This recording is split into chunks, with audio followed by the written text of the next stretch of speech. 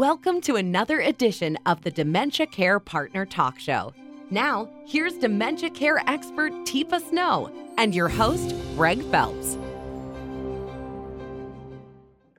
Welcome to the Dementia Care Partner Podcast, sponsored by Positive Approach to Care certification programs. Would you like to be trained in Teepa Snow's methods and help your community? PAC certification programs can do just that. Train, coach, consult, and engage to help change the culture of dementia care one mind at a time. Certification events are run virtually or in person to help fit your likes, wants, and needs. This month, we're offering the Amanda Mosher Scholarship to celebrate one of our certified community members.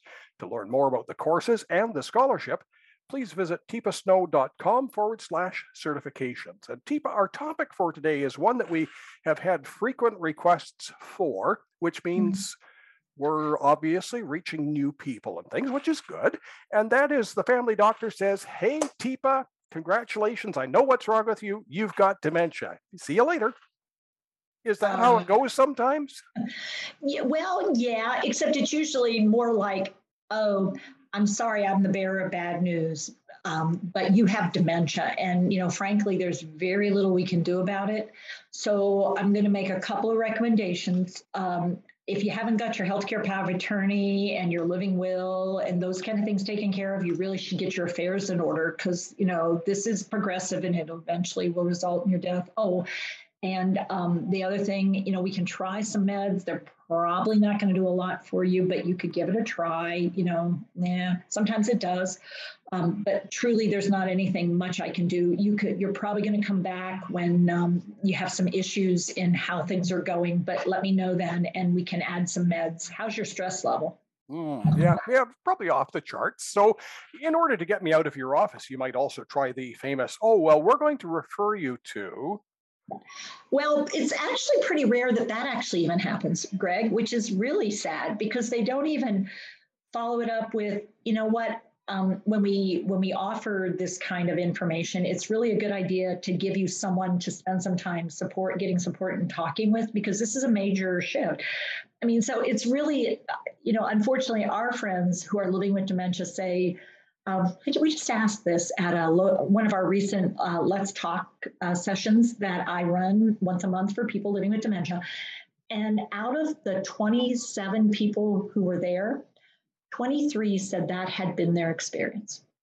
Ooh. Exactly what I said. They said, we got nothing. And they kept talking, and I know they were saying something, but I wasn't listening anymore. As soon as I heard, it was dementia, I think I shut down. I really couldn't do anything more, but I know they kept talking. I was just devastated.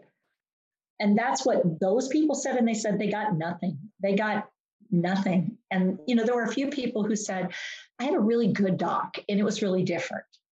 So I'm not good at ciphering, but I think that was 92% got nothing. Yeah. Oh, wow. That's brutal. Yeah. And those were sometimes people who had young onset. So these were people who were working people who were going to have to quit their job or had lost their job, or it was affecting their relationship with their spouse or with their, young adult kids. And they were trying to figure out what the heck was going on. And it's just sort of like, oh, here you go. Yep, that's what it is. And we think it's probably, and sometimes there wasn't even, from the work that we've done so far, it looks like it probably might be a Lewy body dementia or an Alzheimer's or a frontal temporal. Or vascular. It was just, you have dementia. And, I don't even know that it matters what kind. They're all progressive. And so it wasn't even, you probably got vascular. It sounds like you probably have vascular, because you had those, you had that heart condition, you had some strokes. So, that's our best guess about it. It's just like, but it doesn't really matter. It's like, so I have cancer and it doesn't matter what kind. I'm being facetious, obviously, because it's like, I get it entirely. Being virtually thrown to the wolves. I know. And it's like, how dare we, when number one, there are things that could and should be done. And even how it's said, that should never be said that way. I'm sorry. That's just poor practice in my mind. That's not how you bring up a topic. I'm going to steer the conversation in a slightly different direction because, as I said, we've done a few podcasts on this. What about the people who are going to be suddenly thrust into the role as a care partner? Can we have some suggestions on, you're sitting with mom, you're sitting with dad, they've got the diagnosis. Now all of a sudden you've just had an sugar plum moment. Yeah. And I would say, oh shit, no. I was so hoping that wasn't it.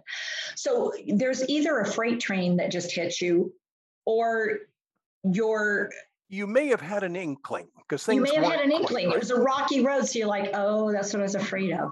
I was so hoping it wasn't, but I sort of knew it was. So you either got the freight train or you've been on the road for a while. And so you're like, oh, that's what I thought. Oh, man. Either way, it just hits you too, that your life is going to be different from now on, or somebody's life is, and you may be in a panic state too, because it's like, oh my Lord, if she has dementia, we've got the house, we've got the grandkid. Oh Lord, how are we going to do this? Because because the person has been part of a structure or not part of a structure. And all of a sudden we think, oh, everything's got to change. And it's like, pause, time out. Because what we want to do is, okay, so we've got a new player. And the new player is this thing called dementia. The good news is we caught it really, really fairly early. And so now's a great time we can come together and we can start working some things out. You mean a plan? Oh, let's put a team together and let's put a plan together. How about, instead of, oh yeah, this is really bad and there's nothing you can do. It's like, well, that's stupid. So who could be on the team? Yeah. So, I would certainly say the person living with dementia, the person who's looking at maybe being the primary support. And then I want to start looking around. Who is really good at dealing with healthcare systems? Who's really good at financial stuff? Who might be really good at environmental mod or environmental support stuff? Oh, who's really good at filling a day in such a way as people really could enjoy being with one another and feel comfortable? Who's great at managing schedules? And who's good at negotiating relationship? Oh, wait, I think we may need a manager here. This is getting complicated. So I would say, who do you have in your life that can actually be the coach of the team? And who's going to be, the cheerleader in the team? Who are your star players? And what's the goal here? Who's going to help, with the goals? And so it's really starting to recognize, man, we've got a lot of work to do here to have this work. Honestly. And this usually falls on somebody, but then I'm going to throw this other term out there that you've no doubt heard: sandwich generation. Mm-hmm. Yeah. And so it's not uncommon. It might be the spouse if they're trying to avoid involving the kids and the anxiety about, we don't want to be a burden. And so sometimes it's a solo spouse who's trying to do all this, which is scary, because that's, having the spouse say, the medical provider say, all right, we need to bring a team together. So let's figure out how we're going to, you want your kids involved, or are we going to find some other people that you want to provide some support and work with you instead? I'll give you an either or, but walking away from here with just the two of you, no. So then the sandwich group turns out to be the kids, grown children who are anywhere from in their, let's say, late 20s through their 60s or early 70s or mid 70s, because we're talking about older adults developing dementia. Sometimes they're still around. And people in their 80s, late 80s and early 90s, and the kids are in their 70s, early 80s. And then we have the grandkids and the great grands. And so that group somewhere in the middle is feeling the pressure of caring for grandchildren, caring for grandparents, and being squished in the middle. Or children caring for parents and caring for kids. Young onset. At what point, Teepa, do we start considering long-term placement? Should we throw that in the mix somewhere? Because it's got to be dealt with. We do. We want to throw in, okay, so what are our resources? What are our fiscal resources? What are our environmental resources? What are our care resources? And care resources could be in another location or in this location with more people or in an alternate location. And so this idea of what are some options of where somebody can live? Where can somebody house themselves? Apartments, senior apartments, multiple generation apartments, a neighborhood that is built for this kind of thing.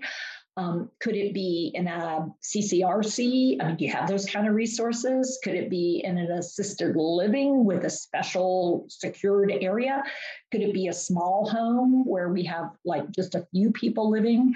Could it be a family choosing to come back together and be together? I mean, all those are possibilities, or I may choose a different family entirely.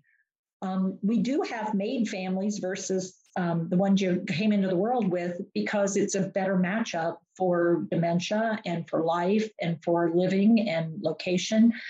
And so the Netherlands is a great example of where often they're taking college kids or young adults who want a place to live and are able and willing to give some support to seniors. And we match them up and we figure out, because bike riding is very popular, we get a bike that's a dual bike. And so they can go places and do things, but they can pursue their own studies and they can have things that they're doing in addition to providing support and care and shifts.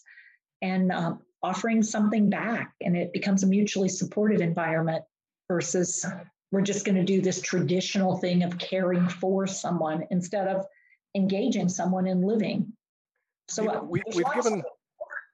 we've given people lots of information in a short period of time. Yeah. If somebody really needs to talk to somebody, how can I do that? I mean, you're usually on the road. Have you got a team that backs you up?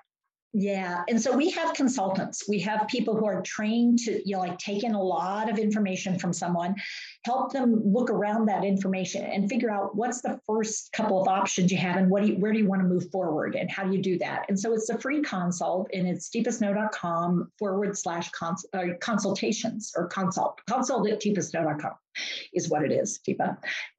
And the other thing I would say is we've done a couple videos. So there is some online stuff, looking for the right service at the right place at the right time, learning about what options are out there. So you explore them before you need them.